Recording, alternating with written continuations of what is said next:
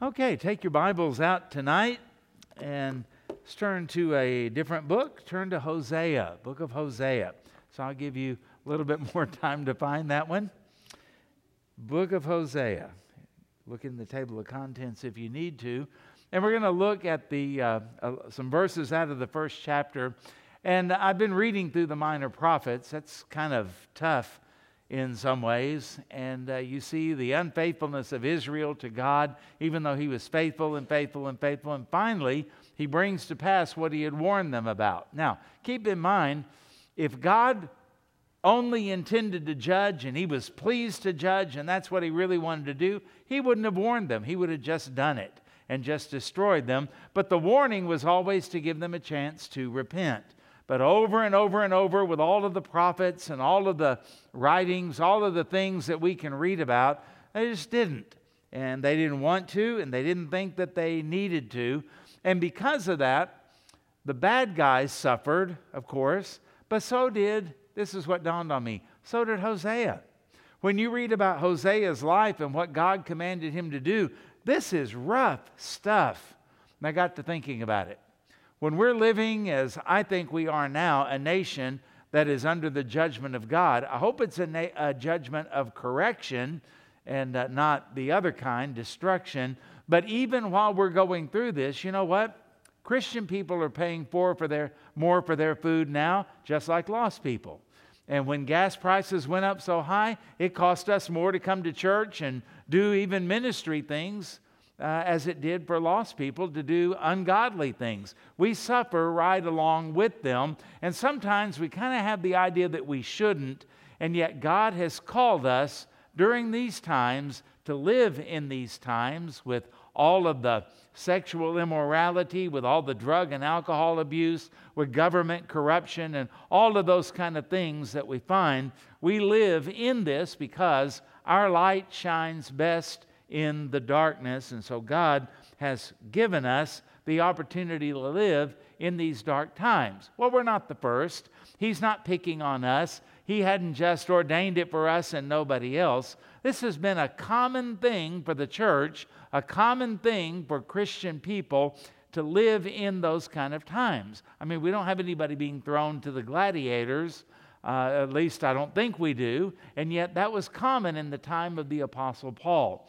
And we don't have people being imprisoned for their faith, at least not at this time. But that was common in the days of the Apostle Paul. And the churches struggled and they suffered through all of that. And again, even as we go back to the Old Testament, Israel is on its way to an invasion by the Assyrian kingdom. They're going to be taken captive, and Hosea is right in the middle of it. And so is Isaiah and several others of the minor prophets. And by the way, they're called minor not because they're not important, but because they're smaller. You can read through them much, much quicker. So let's just take a look at Hosea chapter 1, and let's read verses 1 through 9, and then you can laugh at me when I struggle with the names, okay?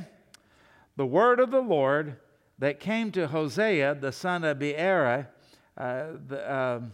in the days of Uzziah, and Jotham, Ahaz, and Hezekiah. I got ahead of myself just a little. And these are kings of Judah. So what? Now here's where you have to put your thinking cap on. Remember, by the time he wrote this, Israel has had a civil war and split into two kingdoms. It's a little confusing because the northern kingdom with 10 tribes is called Israel. And the southern kingdom that it broke away from is called Judah. So you'll see in the things that we read, some things are addressed to Judah, some things are addressed to Israel. Two different nations at this point. So we find that Uzziah, Jotham, Ahaz, and Hezekiah, they're kings of Judah. That's down in the south where Jerusalem is and the temple is. And in the days of Jeroboam, and then he qualifies it, the son of Joash, that would be Jeroboam the second, the different one than the founding king, and he was king of Israel at that time. Okay, still with me? Verse 2. When the Lord began to speak to Hosea, the Lord said to Hosea, strange request, go take yourself a wife of harlotry, and children of harlotry, for the land has committed great harlotry by departing from the Lord. Thank you, Lord, making me an illustration, Hosea must have said. And it says, so he went and he took, and this is always a funny word because it looks like Gomer, and if you're my age, you know immediately what you think of when you think of Gomer. So let's call her Gomer, okay? And so he went and he took Gomer, the daughter of Debilium, and she conceived and bore him a son. Then the Lord said to him, call his name Jezreel, for in a little while I will avenge the bloodshed of Jezreel on the house of Jehu, and you can look that up and read about that, and bring an end to the kingdom of the house of, and what's your Bible say right there? Israel, not Judah, Israel, the northern kingdom, those 10 tribes. They were very, very bad. And it shall come to pass in that day that I will break the bow of Israel in the valley of Jezreel. That's where they were going to be defeated. And she conceived again and bore a daughter. And then God said to him, call her name Lo-Rahama, for I will no longer have mercy on the house of Israel. This is encouraging, isn't it? And it says, but I will utterly take them out of the way. Take them away. Exile. And yet I will have mercy on the house of, what's your Bible say there? Judah, southern kingdom, okay? These people were not as bad as the northern kingdom. God gave them more time. And he said, let's see, I will have no mercy, yet I will have mercy, on the house of Judah, will save them by the Lord their God, and will not save them by the bow, nor by the sword, or battle, or by horses or horsemen. In other words, God said, it's not going to be an act of war. I'm just going to intervene and save them from the Assyrian kingdom. But I'm not going to save the northern kingdom. Is that making sense? And verse 8 says, now when he had weaned Lo-Rahama, she conceived again and bore a son. And then God said, call his name Lo-Ami, for you are not my people, and I will not be your God. Now that's tough stuff. And Hosea, faithful man, is having to live with all of that. He marries a wife, and we assume when he married her, everything was normal. She was a normal virgin girl, and he married her, and they started having children. But then she strayed, and she became a prostitute. How would you like to have that in your spouse? And then having children through her prostitution that Hosea is going to raise. Why would God do that? Because he's painting a picture of the hurt that he bears because of the unfaithfulness, particularly of the northern kingdom of Israel. The northern kingdom of Israel didn't have anything good about it. They built golden calves. They worshiped those golden calves and other idols and things like that. Not to mention there was multiple sexual sins that were going on. And God finally said, I've warned you, I've warned you, I've warned you, I've warned you, and I've warned you. Think of all the prophets where they were warned. And then he finally says, enough. I'm sick of this. And now you're going to feel my wrath. And so he gives the names of these children to give a picture. Think about all of it when Hosea takes a kid to the store and he's doing a little bit of shopping. Can you imagine the whispers? That's not really his child. You know what I saw his wife doing? Can you imagine the humiliation of all of that? And then when someone happened to ask, what is his or her name? The names were very literal, and basically God was saying, I'm through with all of you. I've had enough of all of this. You wouldn't listen to me, and now the price is going to be paid, and the consequences are going to come. And yet at the same time, think about this and keep this in mind. What was Hosea's guilt in all of this? Nothing.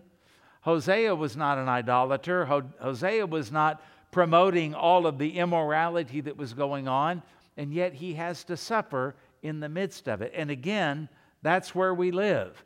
If America is under the judgment of God, as I believe she is, then that means you and I have to pay the price as well. Now, we know God is with us and He'll take care of us, but nonetheless, it's not easy to suffer in a nation that is going downhill and going downhill fast. And we love our children. We want to protect them. We love our grandchildren. We want to protect them. And that's why we need to be praying for our nation. And that's why we need to be witnessing for Christ. That's why we need to be living godly lives instead of joining in with the world like so many Christians are doing.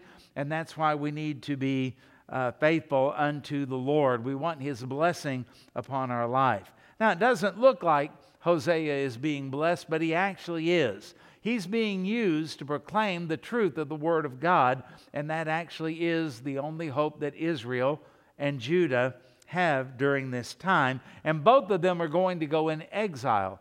The northern kingdom, Israel, is going to go in about 721 or so BC, and the southern kingdom is going to be captured by Babylon in 586 BC, and that's when the temple is destroyed. Quite a bit of time between the two destructions, but they're both are going to happen, and that's Hosea's message. Now, you can imagine everybody wanted Hosea to speak at the Kiwanis Club, didn't they?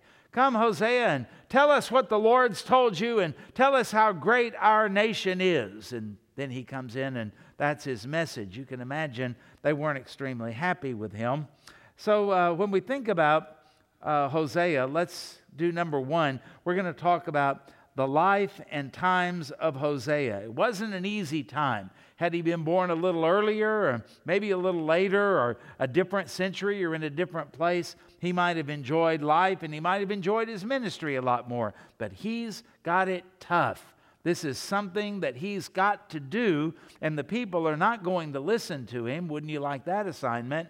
And his message is not entirely positive. The word of the Lord came to Hosea, and it tells us the son of Beeri in the days of Uzziah. Now, Uzziah was the one in Isaiah chapter 6 when Isaiah sees the Lord and is cleansed and all of that kind of thing. The very first part of chapter 6 says, in the year that King Uzziah died. What does that tell us? Hosea ministered during the reign of Uzziah.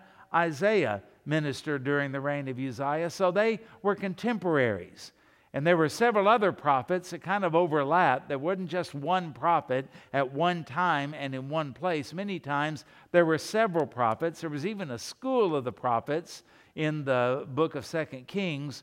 And so these people are sometimes working together, prophesying close to the same thing. And the people, well, they just don't care much for any of them. And when we think about there's stuff going on in the northern kingdom, stuff going on in the southern kingdom, but the kingdom is divided.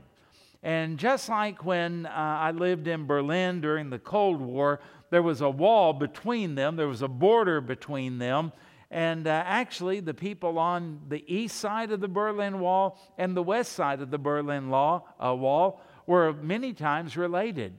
They put the border right down the middle. Sometimes it was the strangest thing. That wall would be built through the middle of an apartment complex. One side of it would be free. One side of it would be under communism. And yet they spoke the same language, had the same culture. They knew each other. They were related to each other, but they could not have much interaction. That's the way Israel and Judah was back in this day. A divided kingdom, and nobody's really happy with all of that. They're angry with each other. There were times when they would even go to war. Then other times they would have an alliance with each other, and very, very strange. So this is the divided kingdom in that time. Uzziah is the king of Judah in the south, and he lived in Isaiah's time as well as Hosea's time. And when we think about Israel, that northern kingdom, it was wicked, it was evil, and it was idolatrous. And yet at the same time, strangely enough, until they were invaded, they were very prosperous, they were very prideful, they were very, very violent, and there was a lot of upheaval that was going on during this time. In fact, one commentator said the nation had 6 kings within about 30 years. Does that sound like a big deal? Well, when we think about presidents, it's not. When we think about kings and royalty, it is. How long did Queen Elizabeth sit on the throne? Long time. Queen Victoria, long time. And so when you think about a king, that's a lifetime appointment, and they live until they die.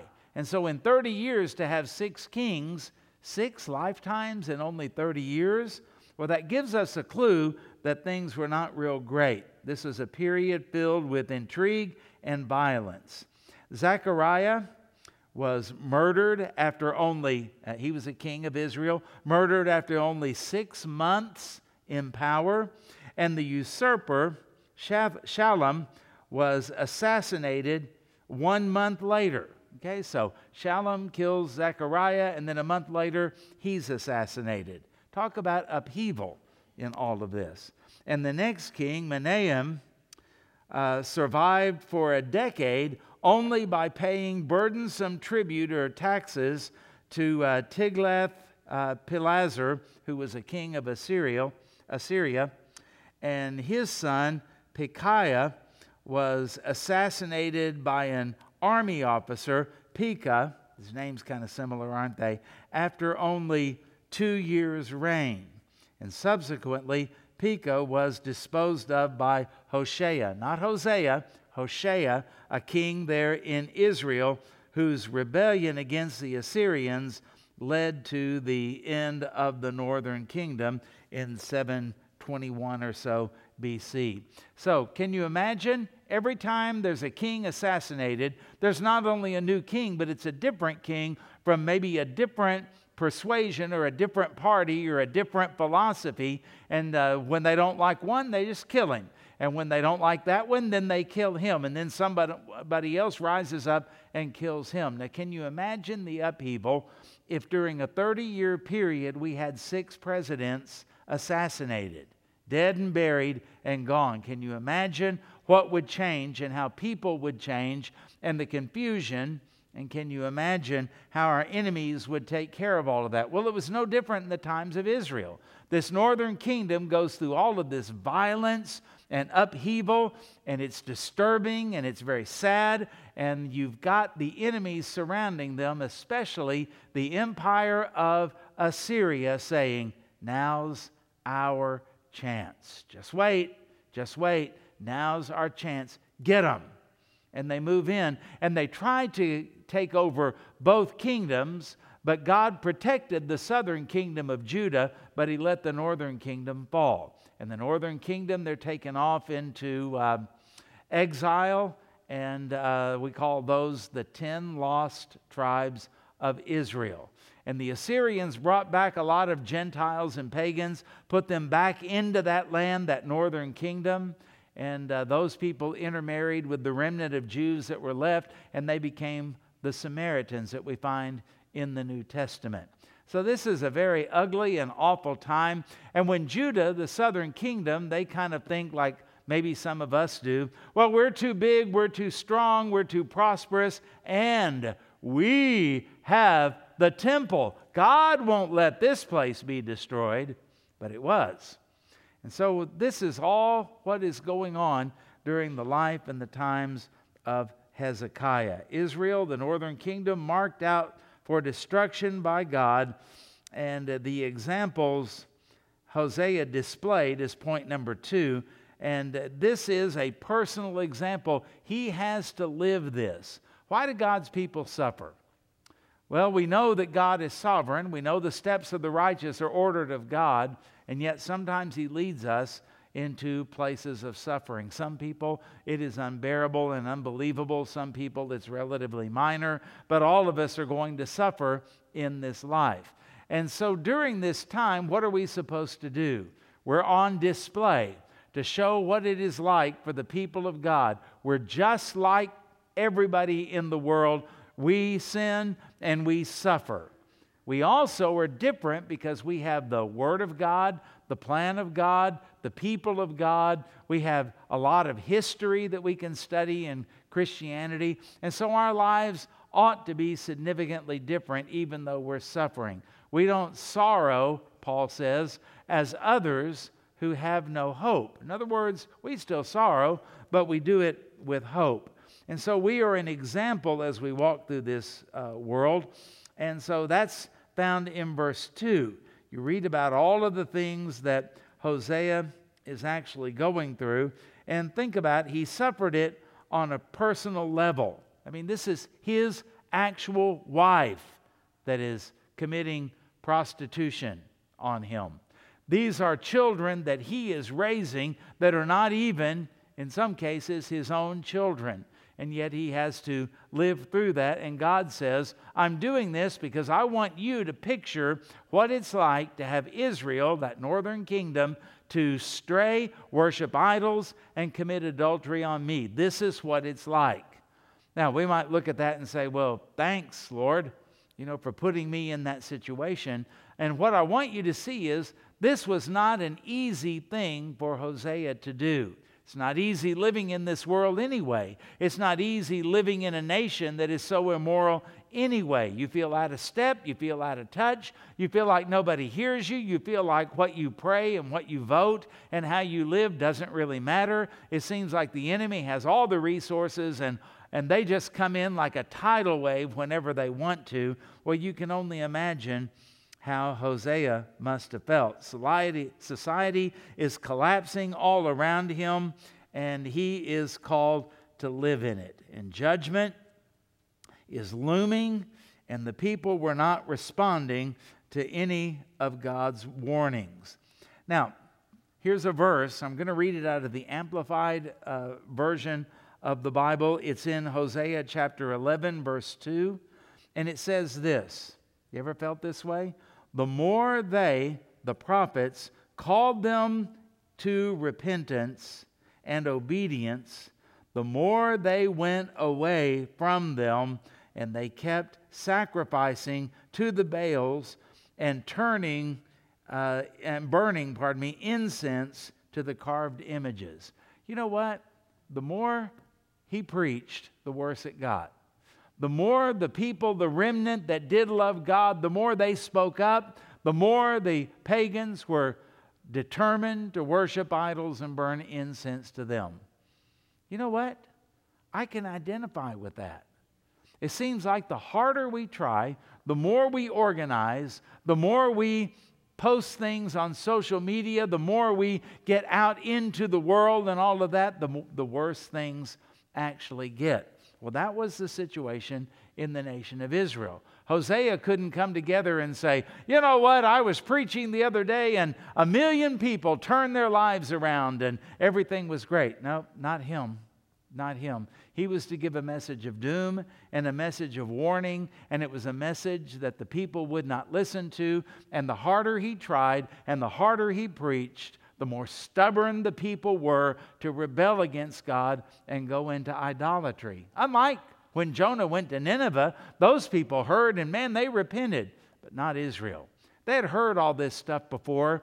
They had been raised in all of this. These are, after all, the people who had been brought up, their ancestors, out of the land of Egypt. They'd heard all the stories about the manna and the quail and the water out of the rock. They heard all of that. They heard about Joshua when he fought the battle of Jericho and the walls came tumbling down. They knew all that kind of stuff. And so whenever Grandma would start telling them that story, oh, we've heard that stuff before. Don't you have anything fresh or relevant? And so they were quick to run off to worship the Baals and to worship gods of sexual immorality. And the more that you tried to warn them out of love and mercy and grace, the more determined they were to go into the sinful things. And that's what Hosea 11:2 tells us. That's a terrible, terrible thing to do. Number 3, I want you to notice that God makes his meaning abundantly clear. We say sometimes, I think God's trying to tell me something. God doesn't try to tell anything. He just tells you. And you can rebel against it or you can accept it, but he makes it really, really clear. And it says that Hosea then, he took Gomer and he took his daughter, took the daughter of Debelium, and she conceived. We would expect that. But then she starts having these children. And the children are things like, call his name Jezreel, for in a little while I will avenge the bloodshed of Jezreel on the house of Jehu, because this has been going on for a long time. This was nothing new, and their sin against God was nothing new. You know, sometimes we look back and we say, oh boy, I sure miss and then we name a decade if you're older like we are. And yet when we really look back, in those decades that were so simple and nice and peaceful and everybody went to church and all of that, there was a lot of hypocrisy. There was a lot of sin. There was a lot of immorality. There was a lot of drug and alcohol abuse. There was a lot of that kind of stuff and a stirring of rebellion against authority and all of that. But it was the same way back in the 50s. And maybe it gets more pronounced as time goes on, but the roots are still there. And they've always been there because people are sinners against God. And the natural man does not receive the things of God, for they are spiritually discerned. And we, like Isaiah in Isaiah chapter 6, we're unclean people in the midst of an unclean people. And that's why he said, woe is me. I've seen the Lord, and I'm filthy, and I come from a generation of filthiness. And that's why God sent the angel to take a coal out of the tongs, put it on Isaiah's lip and say, see, you've been cleansed. And the only response when he hears God say, whom shall I send and who will go for us? The only thing Isaiah can say is, here am I, send me. And so many times it's kind of a joke, but we want to say, oh, God is so good and so powerful. Whom shall I send? Here am I, send Bob.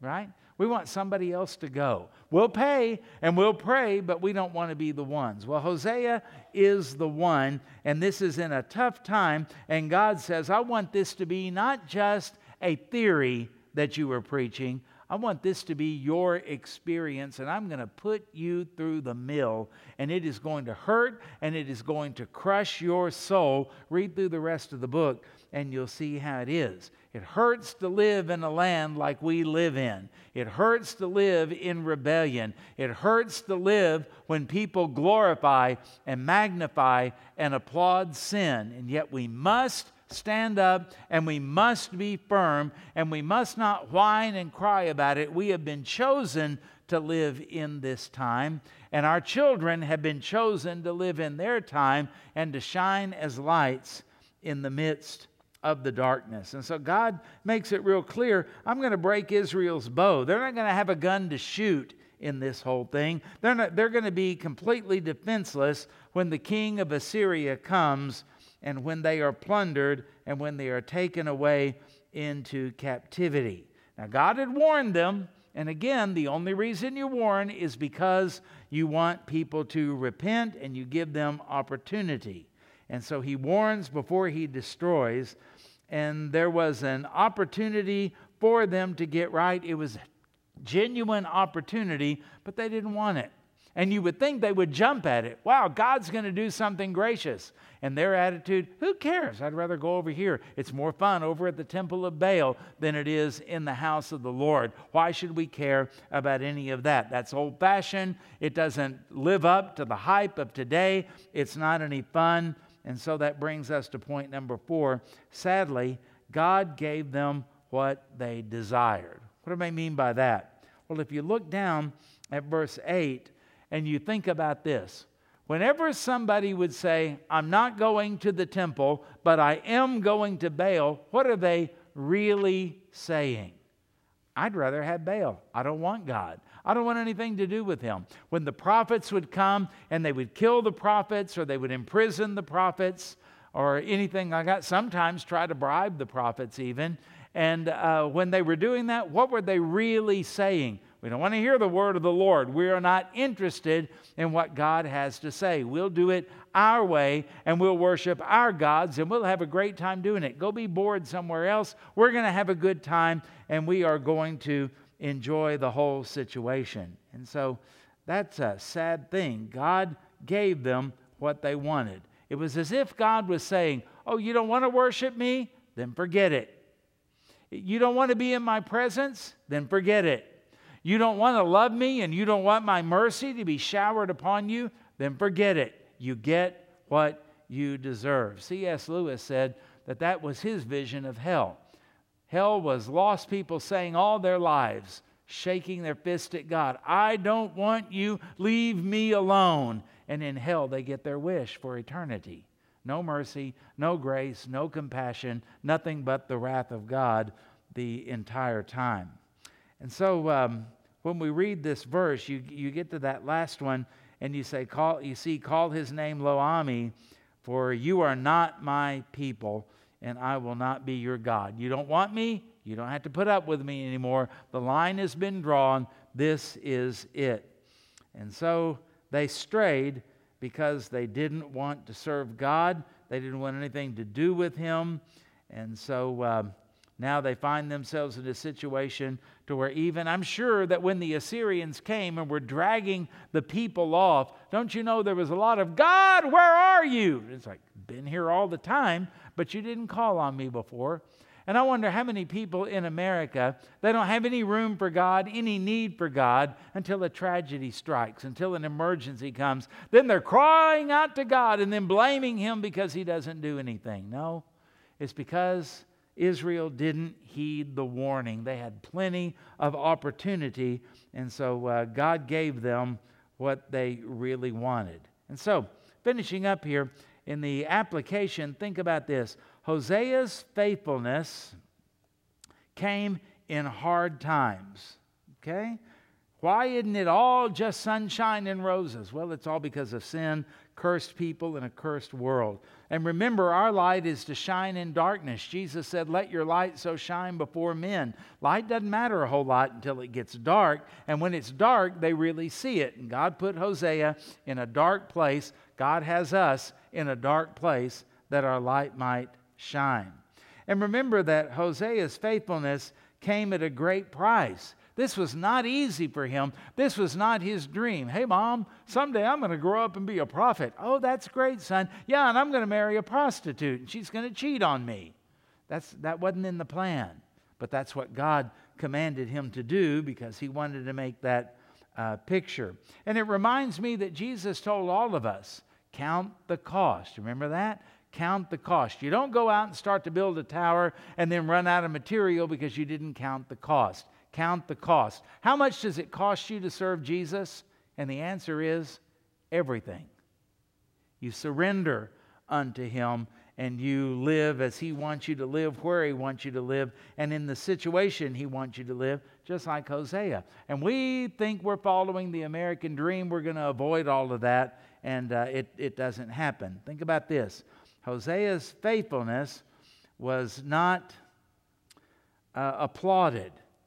You know, when he's living in a place like that, in a condition like that, it's not like Hosea goes, hey, everybody, let me tell you something. God has called me to preach and bring His message to you. Praise God. Isn't that great? No, they would rather pick up rocks. They would rather ignore you. They would rather do something else. And that's what they did with Jesus. That's what they did with the Apostle Paul and so many others. In fact, whenever you read your Bible in a language you can understand, English, think about read sometime about what they did to William Tyndale, all because he wanted to translate the Scripture into the language of the plowboy, as he called it. They paid a high, high, high price for what they did. And so we have to make it our aim to please God, as the Apostle Paul told us, and not to please man, because you're not. And then think about this. Hosea's faithfulness was personally painful to him. And it didn't end. It wasn't quick. It wasn't just a short period of time. And the Bible tells us, the Apostle Peter wrote us, don't be surprised when fiery trials overtake you. Now, we like to think that they are rare. We like to think that they happen to other people in other nations, in other places. Well, put yourself in the place of somebody in Saudi Arabia who meets like you are tonight, only to have soldiers take them as they walk out of the building and put them in prison for doing nothing more than just worshiping God. Think about that. Think about people that were martyred in the Soviet Union and communist nations for simply gathering to worship. I read about one guy that his job was to lead a squad that would go and find Christians, and he found them at a baptismal place. They were by a lake, and he took the people, and he had a special club that he would hit them on the head with, and then he would take old ladies and he would throw them on the ground and take sand from the beach of that lake and stuff it in their mouths so they couldn't sing or testify of Christ. Can you imagine living like that? You're going to get to meet them one day in heaven and hear their story, but can you even begin to imagine? And we think all of this is just the way it's supposed to be or normal, and yet it's not. God's people have suffered throughout the years over and over and over. And so the worse the society, then the greater the need for people to be bold in their faith and bold in the gospel. This is not the time, as we said this morning, to be quiet. This is the time to be clear, because the gospel is America's only hope. And we live during this time, and we suffer during this time, just like other people of God have suffered. And then we realize, though, that we're going to be rewarded when we get to heaven for faithfulness to God. Well done, what kind of servant? Faithful servant. And that's our goal, to be a faithful servant of God, no matter what the times declare. And then we need to quit thinking, oh, it's worse than it's ever been. I doubt that. Hosea would probably argue with you on that. It may be the worst in our lifetime or in our country, but it's not the worst Christians have ever been through. And so we go through it with the blessing of God, under the plan of God, and in the power of God, and certainly for the glory of God. So Christians, stand firm and let God use you, as He did Hosea, to be an example of Him, of His holiness, of His plan, of His power, of His law, all of those kind of things. And let's live for the glory of God, and let our light shine bright for Him, because He is indeed and always faithful. May we pray together?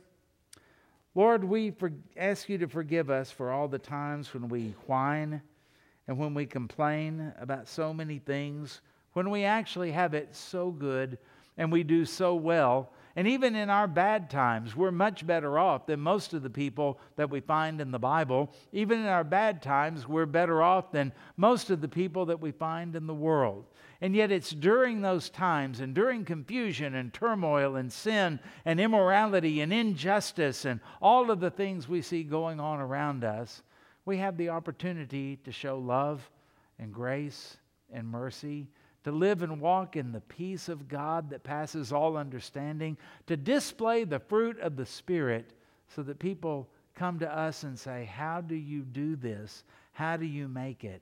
How in the world are you still optimistic? And we can tell them about our Lord, and we can tell them about His death on the cross for our sins.